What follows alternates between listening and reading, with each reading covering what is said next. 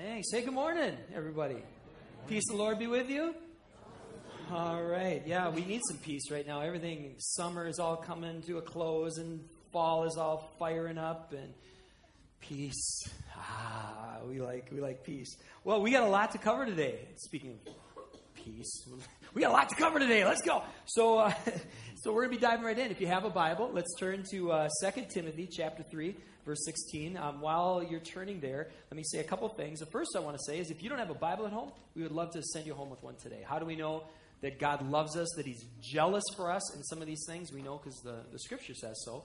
If you don't have a Bible telling you those great things, and some things that aren't so great about you, but you need to hear them, the Bible's got them. We got a stack of Bibles right back there. Feel free to take one home as a gift to you.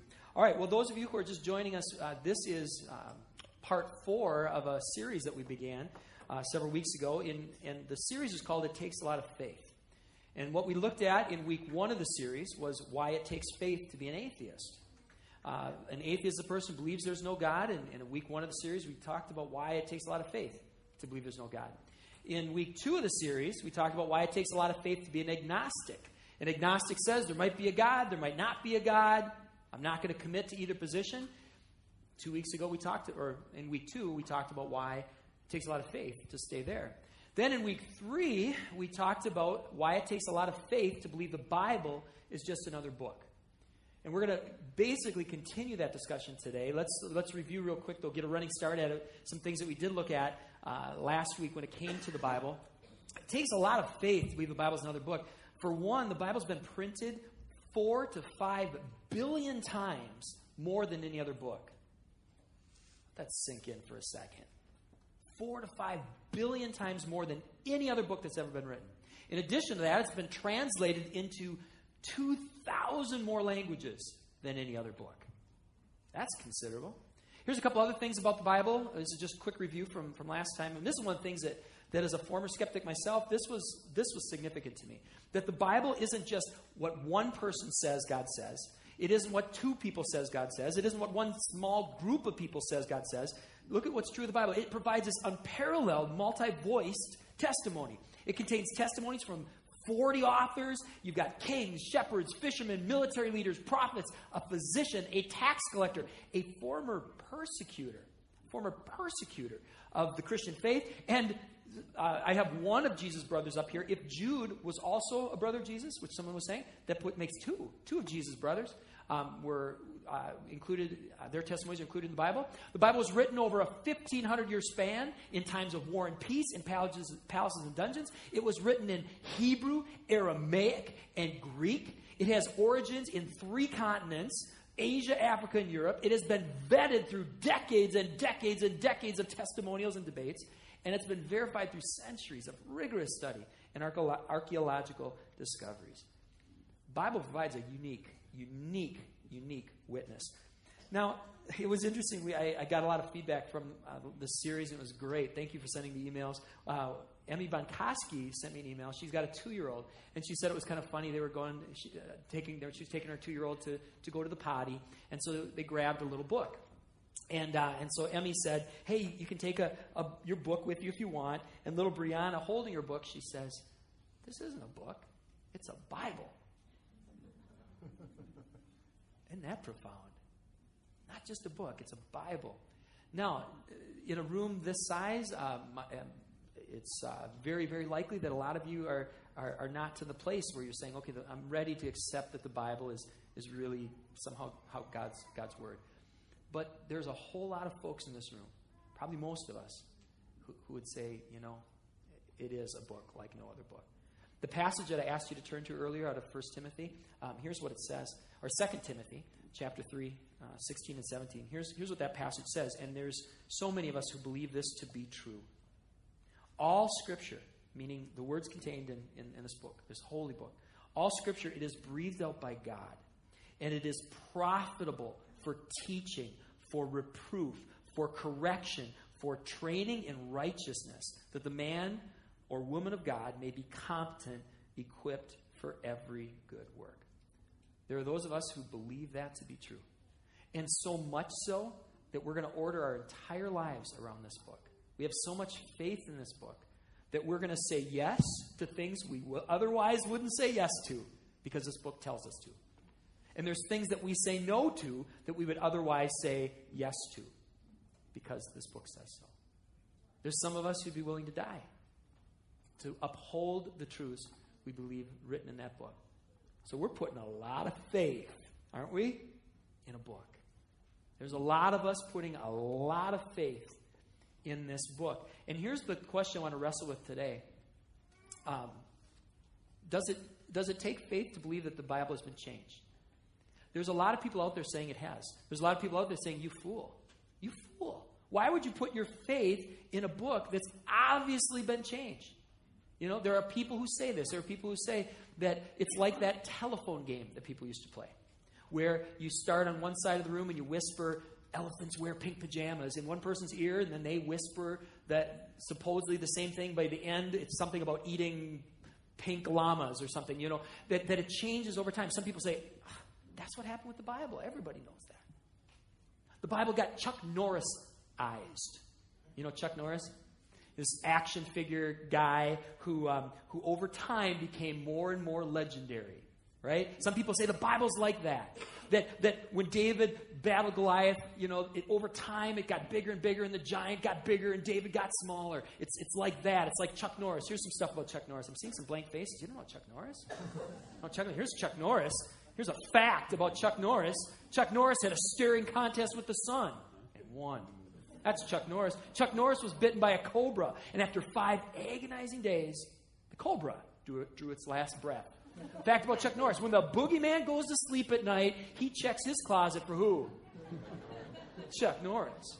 All right. Fact: if paper beats rock, rock beats scissors, and scissors beats paper, what beats all three at the same time?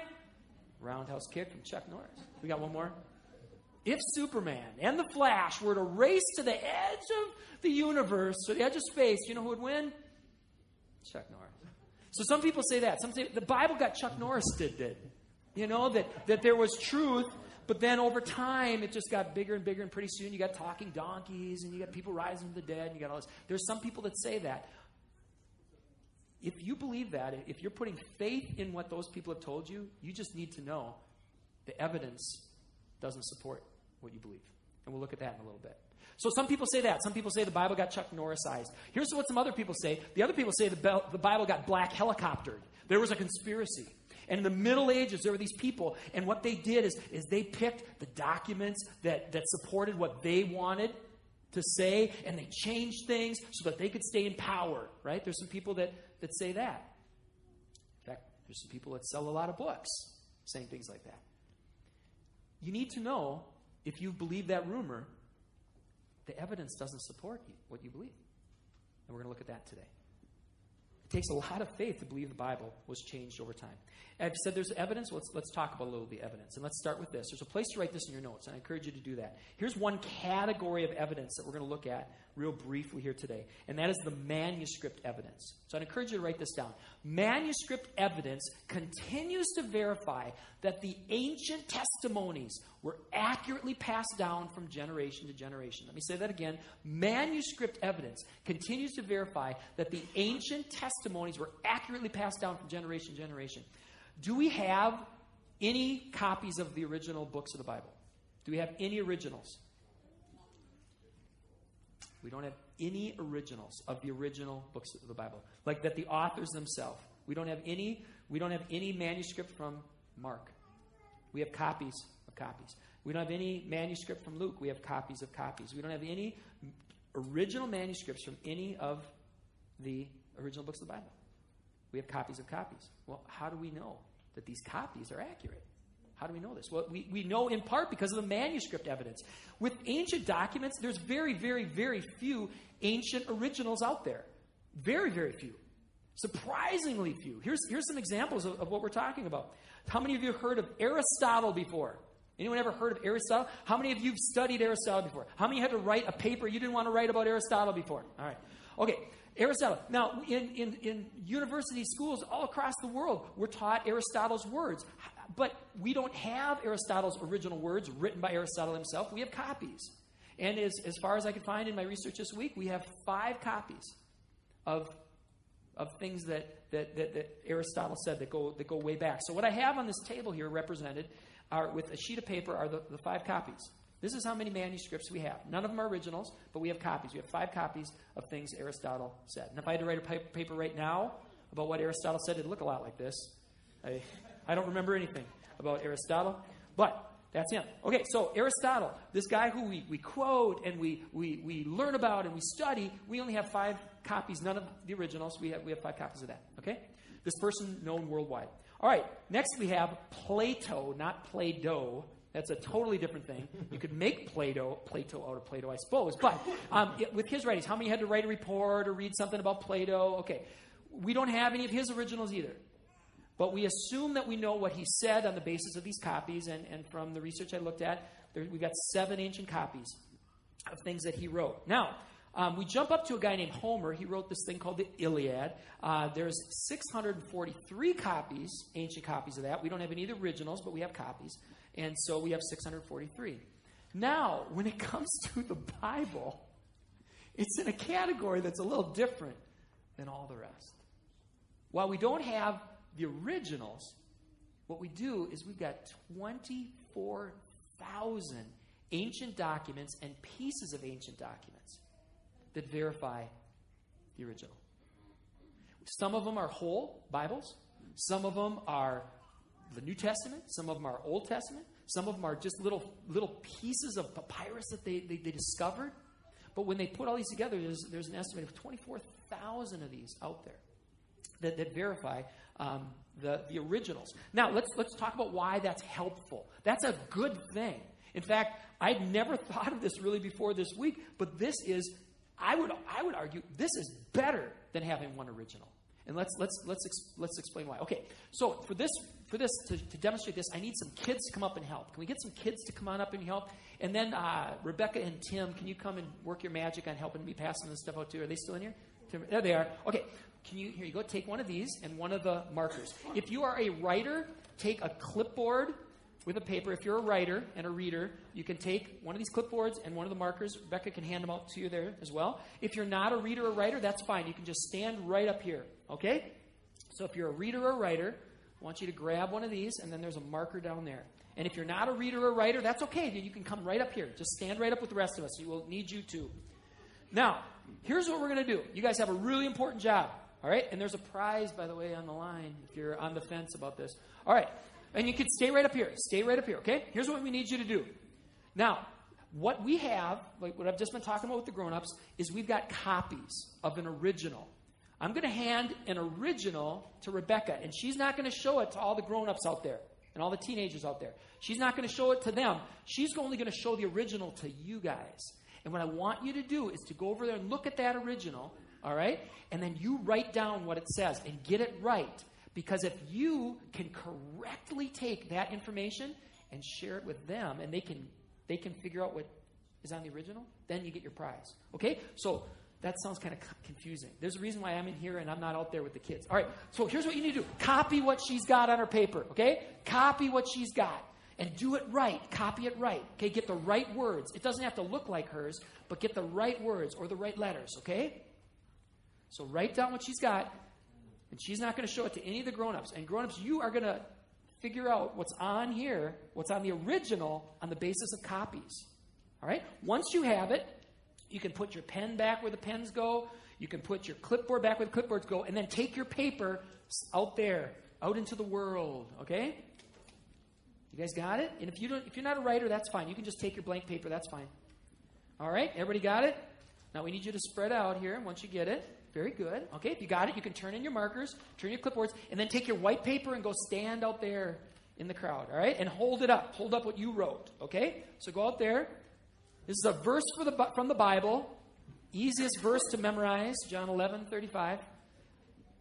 Maybe in confirmation, if you had to ever memorize a verse, go to John 11:35. Okay, now, you guys all holding it up?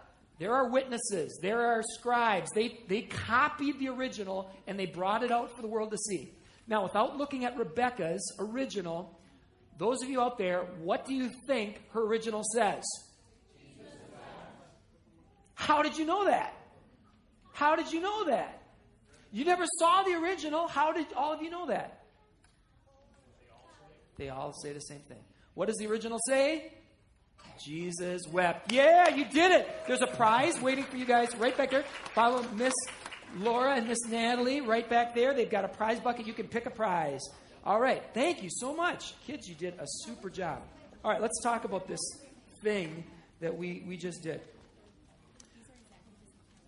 You never saw the original.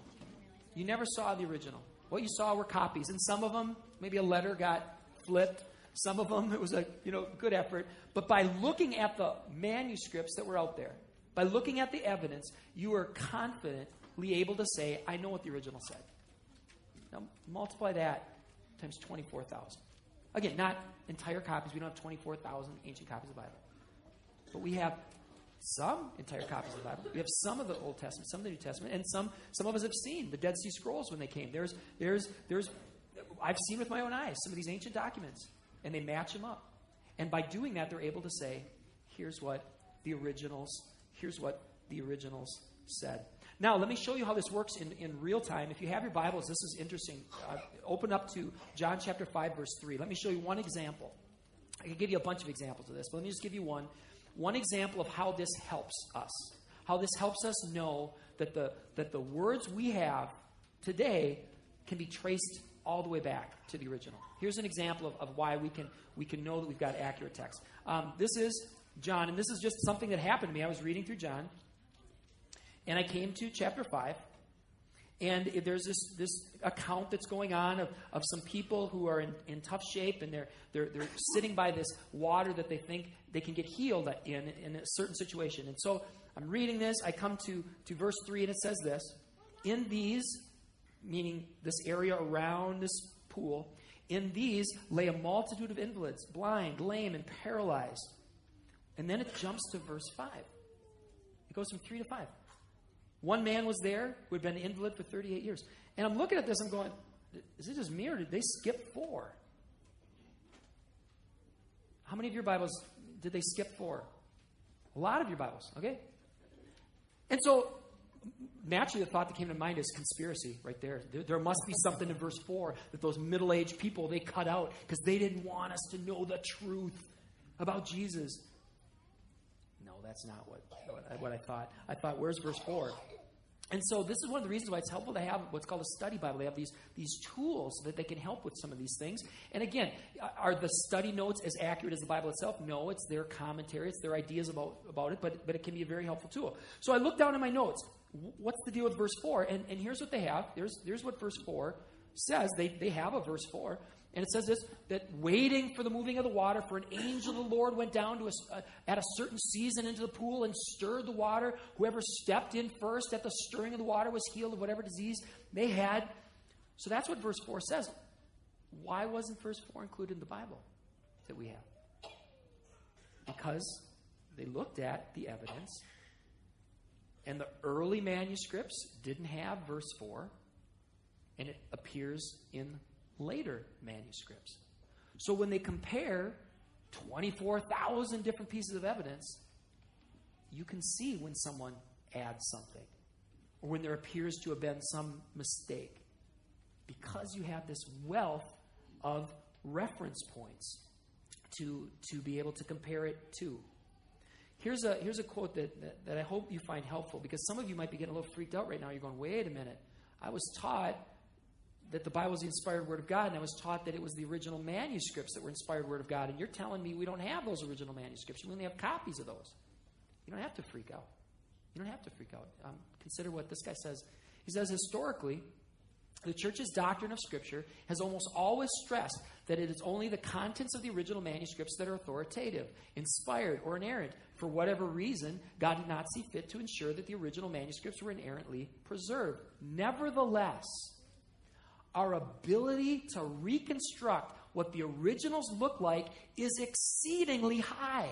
The contents of 97 to 99% of the text are certain beyond any reasonable doubt, far better than any other document of the same age. Furthermore, and this is so important, furthermore, no doctrine of the Christian faith hangs on any disputed texts. We have texts like, some of these where they have a verse 4 that doesn't seem to match up with the rest, but we don't have these 24,000 documents saying radically different things about who Jesus was or that he rose from the dead, these types of things. That stuff all is in alignment. That stuff agrees. And it was interesting, too, as I was doing my study, I came across in one of my sources that they said there's these folks that are known as the church fathers, the early church fathers, people that were influential in a period of Christianity when Christianity was being persecuted, but they were showing remarkable leadership in the 2nd century, 3rd century. So this is really old. These folks quoted from what we now call the Bible so much that you can piece together the entire New Testament with the exception of 11 verses just from their writings. Did you catch that? They held what we hold today as the Bible. They held that so holy that they quoted it so much that just without any of these 24,000 documents, just using their sermons, just using their writings, you can put together every verse of the New Testament except 11 verses, just from their writings about the Bible. Wow. Now, here's why, arguably, this is by God's design. That arguably by design, rather than having one glowing book that was entrusted to one person, God did it this way. This guy says it better than me, so here's a quote. Skeptics may ask, and this makes sense, skeptics may say, if the New Testament really is the Word of God, then why didn't God preserve the original? Now, we don't know that he didn't. We might just find it later. But why did God preserve the original? We can only speculate here. But one possibility is because his word might be, what does it say? Better protected through copies than through the original documents. How so? If the original were in someone's possession, that person could change it. But if there are copies spread all over the ancient world, there is no way for one scribe or one priest or one council or one group to alter the Word of God. The process of comparing these 24,000 different manuscripts and pieces of manuscripts, it allows changes to be identified and corrected rather easily. So ironically, not having the originals may preserve God's Word better than not having them. Interesting. So how do we know? How do we know that the Bible didn't get Chuck Norris or black helicoptered over the years? Because we have these 24,000 different copies and pieces that we can look at and say, no, this one doesn't match up. This one doesn't match up. This one seems to match up. Okay, so that's just one category of evidence. Let's look at another category. We don't have a lot of time, so we'll do this one real quick. But I encourage you to write it down. It's an important category, and that's the category of archaeology. Archaeological evidence continues to verify that the ancient testimonies were carefully passed down from generation to generation. We don't just have the manuscript evidence. We also have the evidence of archaeology. Now, again, we could spend years looking at all of the different archaeological finds that support the Scriptures. Let me give you just one quick example. Not necessarily the best. It's just one that I came across not long ago when I was reading my Scriptures. This comes out of Deuteronomy 27, verses 4 through 6. I'm just reading along, and it says, when you have crossed over the Jordan, and this is ancient stuff. This is people of Israel entering the Promised Land time. When you have crossed over the Jordan, you shall set up these stones, concerning which I command you today, at Mount Ebal. There you shall build an altar to the Lord your God, an altar of stones. You shall, and this is important, you shall wield no iron tool on them. You shall build an altar to the Lord your God of what? Uncut stones. Guess what they found on Mount Ebal? An altar of uncut stones. And not only that, it wasn't just an altar with this worship site of uncut stones. Not only was it there, they found pottery that they can link to the people of Israel. This is the type of thing they find over and over and over again. The Bible puts itself in a historical context. The Bible is very specific on dates. The Bible is very specific on people. The Bible is very specific on places. The Bible is very specific on world events. And time again, as archaeologists are doing their thing, they're finding all this evidence to support that those facts were right on. So why does it take a lot of faith to believe the Bible has changed over time? Because every time they find these archaeological finds, they continue to verify over and over again, these guys are telling the truth. Here's how one person puts it. He says this. He says, it may be stated categorically that no archaeological discovery has ever flipped a biblical reference. Scores of archaeological findings have been made which confirm in clear outline or exact detail historical statements in the Bible.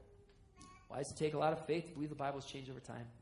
Because you have to reject the evidence, the hard evidence, and go with what the person is saying. All right, before we take a moment to apply this to our lives, let's look at one more category real quickly. One more category of evidence, and that is the nature of the testimonies themselves. The nature of the testimonies themselves. The nature of the testimonies verify that the ancient accounts were carefully passed down from generation to generation. Many sections of the Bible claim to be saying, hey, this is eyewitness stuff. Not all of them, but many of them say this is eyewitness. Here's one example of the Bible saying, hey, this is one of the authors saying, I saw this. He says, we didn't follow cleverly devised myths when we made known to you the power and coming of our Lord Jesus Christ. We were eyewitnesses of his majesty. Now, one of the sections of the Bible that skeptics have really zeroed in on to say, come on, guys, you're putting your faith in that book. It contradicts itself. How can you put your faith in something and say it's God's word if it contradicts itself? So skeptics in particular, they'll look at Matthew, Mark, and Luke, and they'll say, look at the resurrection account, something this important. This is Jesus rising from the dead. They don't all agree on the details. And that's what they'll say. Well, it's fascinating to look at it through a legal lens. Fascinating to look at that through a legal lens. If you had three witnesses and you're a judge, and all three witnesses are describing what they witnessed exactly the same way, as a judge, what are you thinking? Are you thinking, oh, these guys are accurate, they've got it down? Is that what you're thinking? Nope. A judge is thinking collusion. A judge is thinking they got together and they made sure they all had their story straight. Because in true life witnessing, you have what's called coherence and dissimilarity. That you have coherence on the big things. They agree on the big things. But on the details, different people will bring up different details. They'll remember it slightly different. Main thing they got, details are different. One of the marks of authentic testimony is whether or not separate witnesses tell the same basic story while simultaneously including divergent details. It's interesting at this point to note that Bible skeptics, they often want it both ways. For example, when it comes to the books of Matthew, Mark, and Luke, some skeptics say, oh, these three Gospels are too similar to be independent sources. Yet at the same time, they claim these three Gospels are too divergent to be telling the truth. There are those who know their legal world who say this is exactly what you would see if you had three witnesses trying to describe or accurately pass along what they heard. Here's what one guy, a Harvard law guy, says. Simon Greenleaf, Harvard law professor, who wrote the standard study on what constitutes legal evidence. He credited his own conversion to Christianity as having come from his careful examination of the gospel witness. If anyone knew the characteristics of genuine eyewitness testimony, it was Greenleaf. He concluded the four Gospels would have been received in evidence in any court of justice without the slightest hesitation. And that's just one comment we could make about the quality of the evidence that we have, the quality of the testimony. Let me quickly throw 10 of them out there. Any one of these 10 we could spend a year talking about.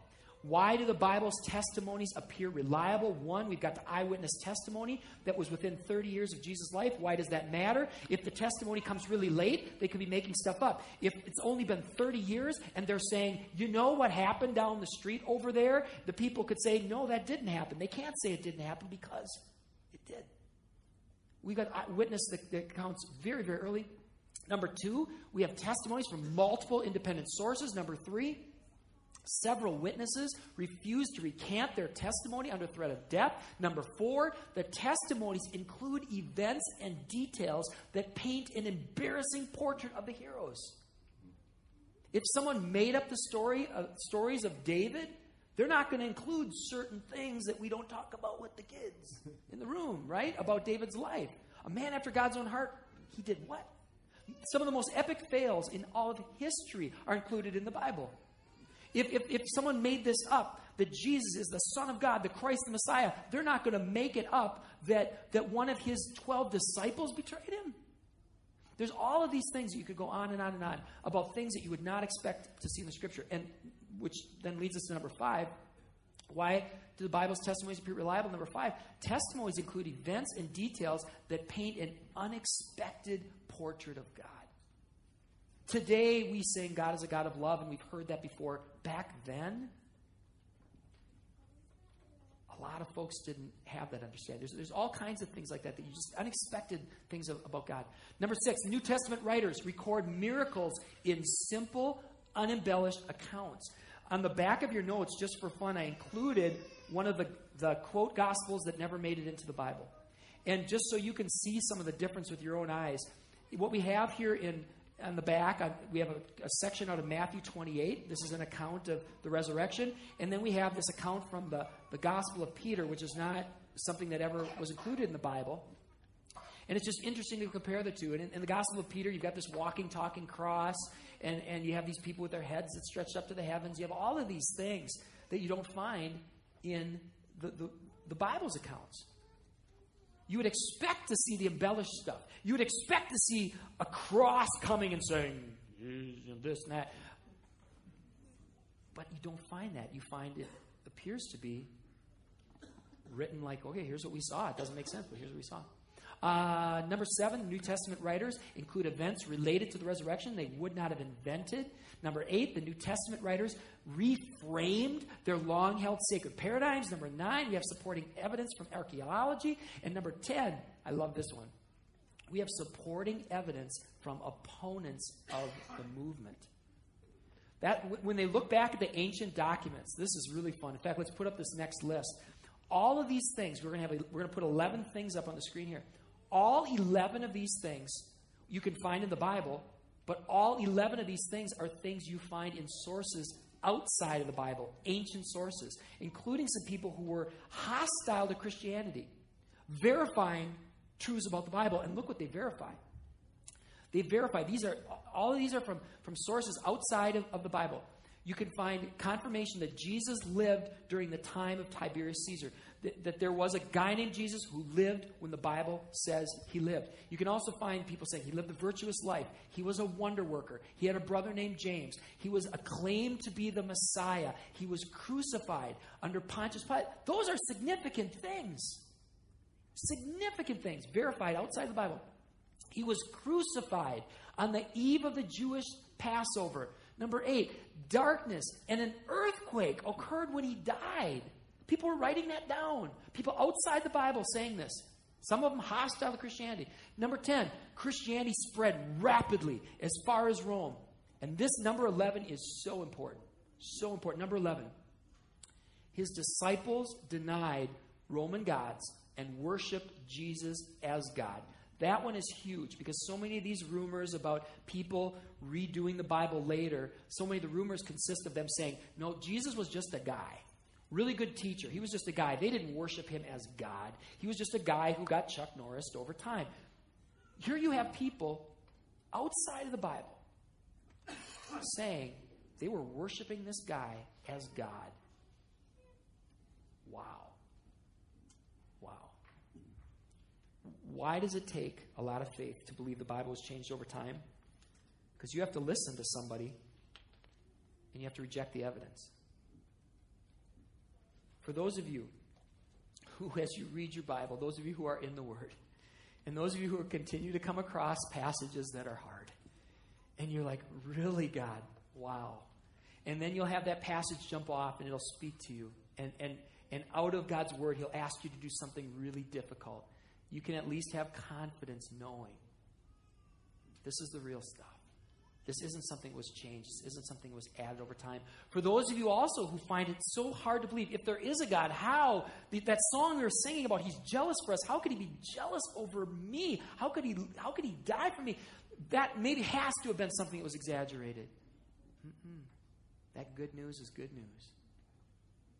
And good news is good news. As we close this morning, I want to invite you to explore that testimony. For those of us who've read it before, let's recommit to get back into it. And those of you who've never read it before, read it. Don't just listen to what people say about it. Don't just give it a light once over. I've mentioned this before. Jesus himself, in these accurate words that were passed down, Jesus himself said, he didn't say the you know part, but but Jesus himself said, you are going to be more convinced about the reality of God through these words than you are if you saw someone rise from the dead with your own eyes. That's how amazing this book is. Does it contain crazy stuff? Absolutely. There's a donkey that talks. There's all kinds of stuff. There's waters that part, stuff that we've never seen. And that's part of why they wrote these things down. There's these testimonies of these people that are saying, this was crazy to us too. We didn't understand it. Here, I'll tell you, we missed it. When Jesus said this, we were like, what are you talking about? To Peter, he said, get behind me, Satan. They're putting it all in there. They're saying, this didn't make sense to us. We didn't get it either. We didn't believe it either. When the women came to us and they told us that he was risen, we're like, what? No. What? No. They didn't get it. When the women themselves saw Jesus rise from the dead, they thought he was a gardener. The people, they're like, this was crazy for us too. But here's what happened. We're going to pass it down. And then the people that had it passed it down to us. This is an amazing book. And for all who will go in with humble hearts and eyes wide open, it can change your life. On Thursday, I'm reading cover to cover again, and on Thursday I was in 2 Chronicles. Here's a condensed version of one person who did just that. A guy named Josiah. He was a king. And he became king at what age? How old was he when he became king? 8 years old. In part because there was a real messed up situation back then. People had rejected God. The Bible that they had at the time, the holy words of God, were no longer being read. In fact, they were kind of lost. So Josiah becomes this king at 8 years old. But look what he does when he turns 16. When he's 16, in the 8th year of his reign, he began to seek the God of David, his father. So he's seeking God. He's seeking God. He's seeking God. And in the 18th year of his reign, a priest found the holy books. He found the holy word of God that was given through Moses. And a priest's secretary read it to the king. And this king who was seeking God, looking for God, searching for God, when he heard the words of this holy book, he tore his clothes. And over time, God began to speak to him. And he said to the king, because your heart was tender, because you humbled yourself before God, when you heard his words, I've heard you, declares the Lord. And as a result of hearing and interacting with God through these words and through his Spirit, he makes a covenant before the Lord to walk after the Lord, to keep his commandments, his testimonies, and his statutes with all his heart, with all his soul, and perform the words of the covenant that were written in this book. If you will sincerely go into the Word, you're going to have an encounter with God. For some of you, it's going to start with an intellectual thing. For those of you who've never read the Bible before, get one of these. Get an ESV study Bible. Start reading it. Read one chapter and then read the notes. You are going to see stuff that's amazing. How one section connects with another section. How things that were said that these people shouldn't have known at the time. How archaeology backs this up. How amazing this is when you think of the original language. You're going to see things you've never seen. And the more you read it, you're also going to say, it's speaking to me. This thing is alive. This book. And there's others probably in this room too that are kind of like the people of Israel. These holy words of God just kind of got lost somewhere along the way. They got put on a shelf. Would you commit to taking them out of there? There's no one reading plan that fits everybody. In fact, I don't think there's any one reading plan that any one person should stay on.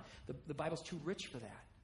But what reading plan are you on? Are you taking one passage and just reflecting on that passage throughout the week? Are you saying, I'm going to go cover to cover? Are you taking a whole book of the Bible and saying, I'm going to read this in one sitting? What are you doing with God's Word? Well, today before we have you leave and you start thinking state fair and back to school and all that kind of stuff, we're going to have you write something down. Make some kind of decision. So, Jill, if you want to come up, she's going to play some soft meditation music here. And what I want you to do during that is in your notes, there's a little section. Everybody find it right now in your book, green sheet. Okay? Please do this. I was going to say indulge me. Don't indulge me. Please do this. It's for your own good. There's a little section, and I wrote it down. I said, what's my next step? I want you to take a moment here to write down a next step. If your next step is nothing, write it down.